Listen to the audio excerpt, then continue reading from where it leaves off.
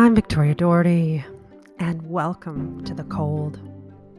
You are in the Storyteller's Church, where a story is told with a cold eye, but never a cold heart.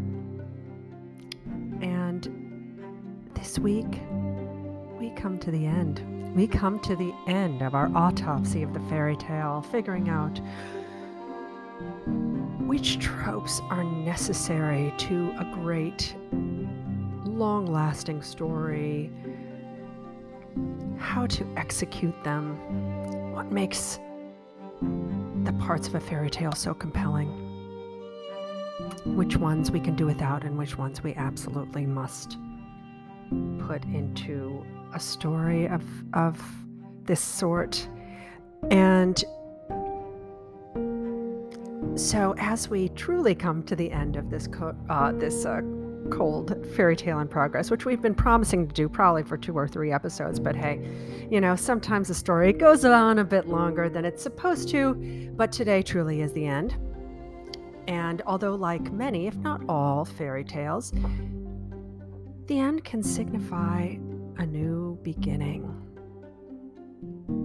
That beginning might be assured with the time immortal words, "and they lived happily ever after," or it might be more ambiguous. What, we might wonder, happened to Hansel and Gretel after they escaped from the witch who had planned to eat Hansel and keep Gretel as her personal slave? I mean, we know they returned home, even though their stepmother had abandoned them in the woods, leaving them at the mercy of hunger and the elements, and, of course, nefarious strangers. In the original story, a famine in the region had made food scarce, and the evil stepmother hoped to convince her husband that his kids had gotten lost, thus leaving more food for her. Now there's an evil fairy tale villain for you. And in the very end, Hansel and Gretel awaken in their beds the morning after returning home, and they awaken to the sounds of their father and their stepmother arguing. No wonder. So maybe that's not so happily ever after. Gretel is also left with the memory of having pushed an old witch into an oven and burning her to death, even if it was for the sake of her brother. Now, as for Romakai, I think you'll have to decide for yourselves whether you think she and Lionel lived happily ever after or not.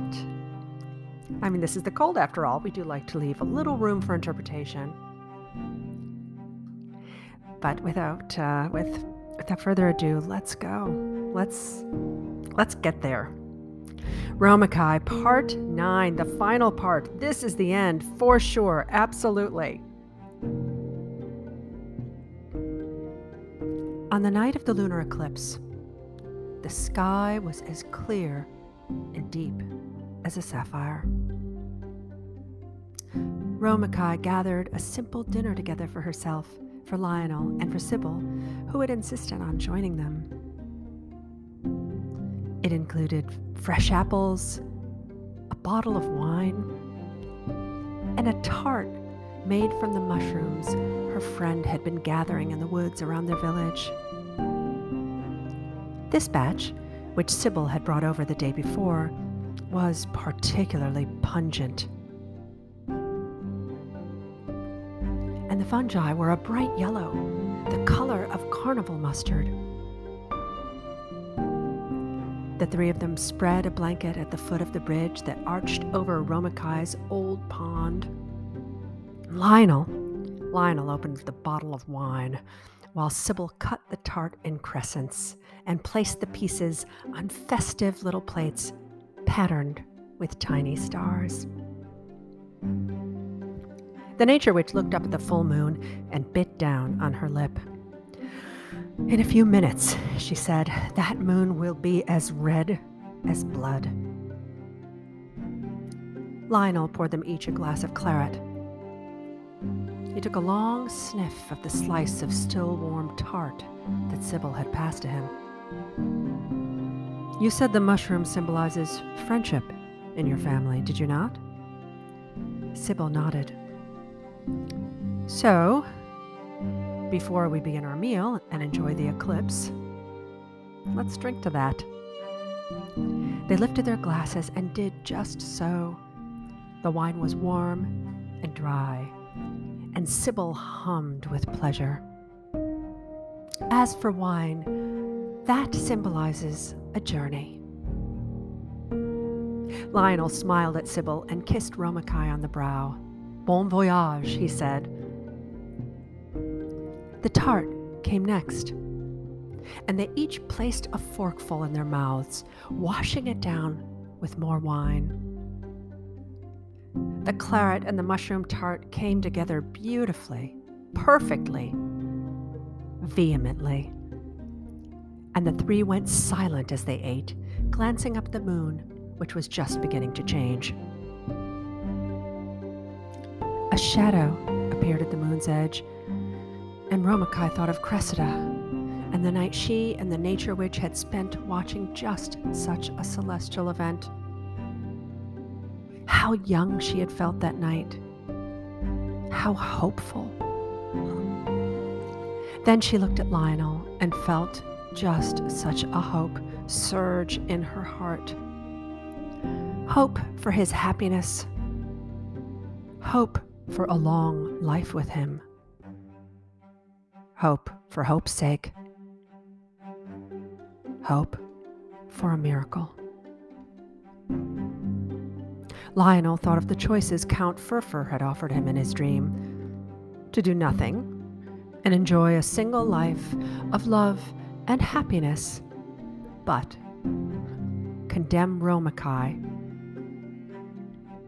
to an eternity as a keeper of lost souls and wife to an Earl of Hell.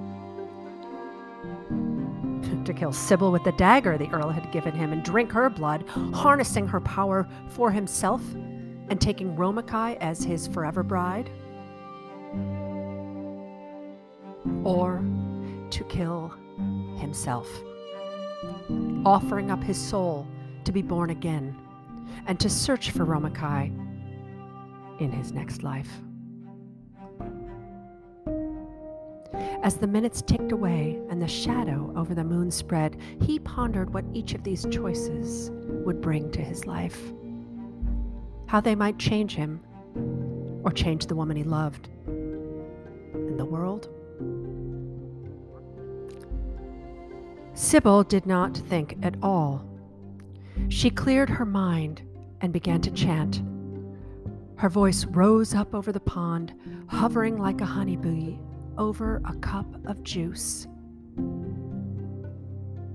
A nature which knew better than to miss an opportunity to embolden her powers, her lunar song was the sticky, silken web which bound her enchantments.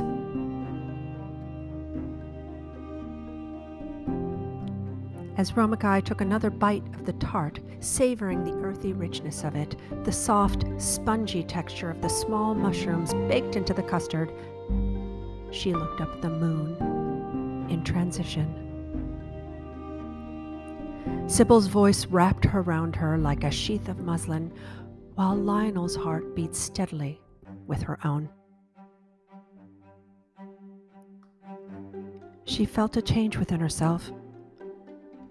No longer was she merely outside of her cottage with her lover and her dear friend. She was back in the early days of her life, feeling fragile and invincible all at once, as every child does.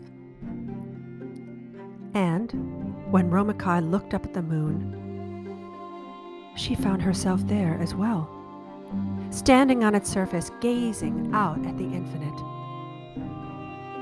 And it's there she caught a familiar movement at the edge of her sight line. Yes, there on the horizon of her planet's only satellite stood Count Furfur. Soon, he said. In a matter of minutes, in fact. Lionel saw the Earl of Hell, too.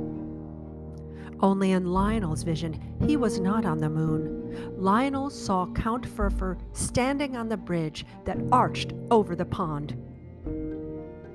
His gold chain and charm, the same as Romachai's, dangled from his thin, stringy neck and glowed brightly, like Venus in the night sky.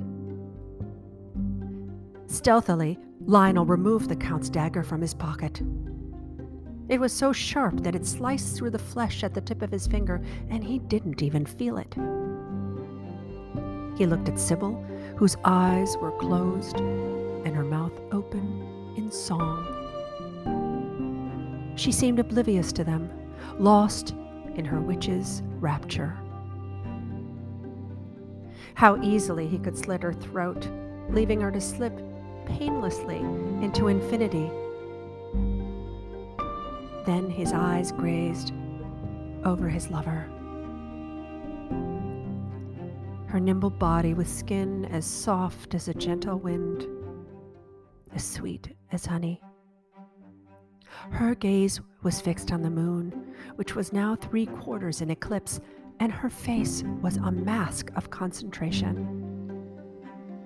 Beautiful, loving, perfect. His love for Romachai cast a cold eye over the choices he'd been offered by Count Furfur. He knew he could not allow his lover to become a wife to such a creature, to spend time without end at his behest, caring for the wretched whom he had tempted into everlasting torment. Nor could he kill Sybil and drink her blood, absorbing her powers and awarding himself a wife as if she were a prize. He was not a murderer, and he knew well that such a bargain would corrode the love he'd found. Lionel looked up at the moon, now fully red as a sunset, a chili pepper, a bleeding heart. He put that sharpest of daggers to his chest and glanced at Romachai for one last memory of her. It was just then that she tore her eyes away from the moon and the Earl of Hell she saw there. She looked to Lionel for what she thought might be the last time, too. "Romachai," he said, and she gasped, seeing the weapon he held in his hand and its placement over his most vital organ. "Romachai," he said again, her name like a prayer on his tongue. "Will you take off the necklace? Not the one I gave you, but the other." "It's too late," she whispered. "It doesn't matter. It's a hateful thing." Romachai's hand grasped at the chains around her neck. In her fear of Lionel doing harm to himself, she was careless, and her fingers tightened around both chains, Count Furfur's and the one her love had given her. She yanked hard, and each clasp broke instantly. Her fingers let go of the chains and their charms, flinging them away from her. "No!" she cried out once she saw what she'd done. She watched both Lionel's beautiful gift of love and Count Furfur's hateful gift of deception drop into the pond she'd been cursed to for so long. 296 years, 21 days, 6 hours, and roughly 20 minutes to be exact. She turned back to her love of all loves, though in that moment she found she could not recall his name. And Romachai remembered everything, clearly, distinctly, as if it had happened only moments before. That had been part of her curse. At least she thought so. "I'll see you in a few years, I hope," her nameless lover whispered, holding the dagger up high. He thrust it deep into his chest. "Sybil, help him!" she cried. But the nature witch continued to chant, lost in her communion with the lunar eclipse. Romakai thought nothing of curses or consequences, of bargains or trickery. She grasped the handle of the dagger and pulled it out of her lover's heart in a single violent motion. In another motion, equally as determined, she thrust the dagger into her own long-beating heart. A heart that had survived water, loneliness, and a full 180,061 days longer than it should have. The many days and nights of Romakai's unusual life began to fade, seeming far away from her now, as if she were viewing them through an old telescope. Sybil's voice, loud and deep, as if coming up from a canyon, filled her ears. It seemed to pour into her, filling her veins as quickly as her blood left them. The pond, the bridge, the moon, the cottage, all whirred around Romakai. Only Count Furfur and Sybil remained anchored, standing stock still one on the moon, and the other on the blanket poised over her. Sybil bent over and extracted the dagger from Romakai's body, and in an instant, Romakai's eyes began to flutter. She licked her lips and took a deep breath. Lionel's eyes fluttered too, and he swallowed hard. He looked at his blood-soaked chest and raised an eyebrow. Romakai cast her gaze at the red moon, but the Count was no longer there. He appeared on the bridge and smiled at her. That strange, childlike smile of his. "Come," he said. He held out his absurdly dainty hand, waiting for her to take it. Romakai felt drawn to do so, even if she did not want to. "What do I do?" Sybil opened her eyes and stopped chanting. "Only you can make that decision," she told her. Romakai stood up a bit unsteadily. She went to take a step towards the Earl of Hell, lifting up her foot and preparing to set it down onto the first step leading up to the bridge. His thin lips parted in anticipation, and she could see his tiny, pearly teeth. "I'm not going," she said. The Count narrowed his little eyes. "But you must," he commanded. "I'm staying here." "You made a bargain." "I remember no bargain," she told him. "And I think you're a liar, so I won't go." Count Furfur's lips curled. His childlike face became a mask of hatred. "You come right now, or I will tear your friend and your lover to pieces, and you will spend eternity reliving that memory, hearing their screams." But Romakai fisted her hands. "I think if you could kill them, they'd already be dead." "Don't trifle with me," he bellowed. "The only power you have is the power I give you," she shouted. Romakai remembered her mother had once told her this was true of all nightmares. The Count's face changed once again. His mask of hatred fell, and his skin became smooth like an eggshell. His lips a thin red line. Romakai watched him remove the necklace, the one just like hers, from his neck and drop it into the water. "Mortal," he said, "without me you'll be weak, and with only one life to live. It'll be over in the blink of an eye. You'll become old and decrepit, and I'll watch you die from my throne." Then he disappeared. Romachai's heart filled with joy and relief, but she couldn't remember why.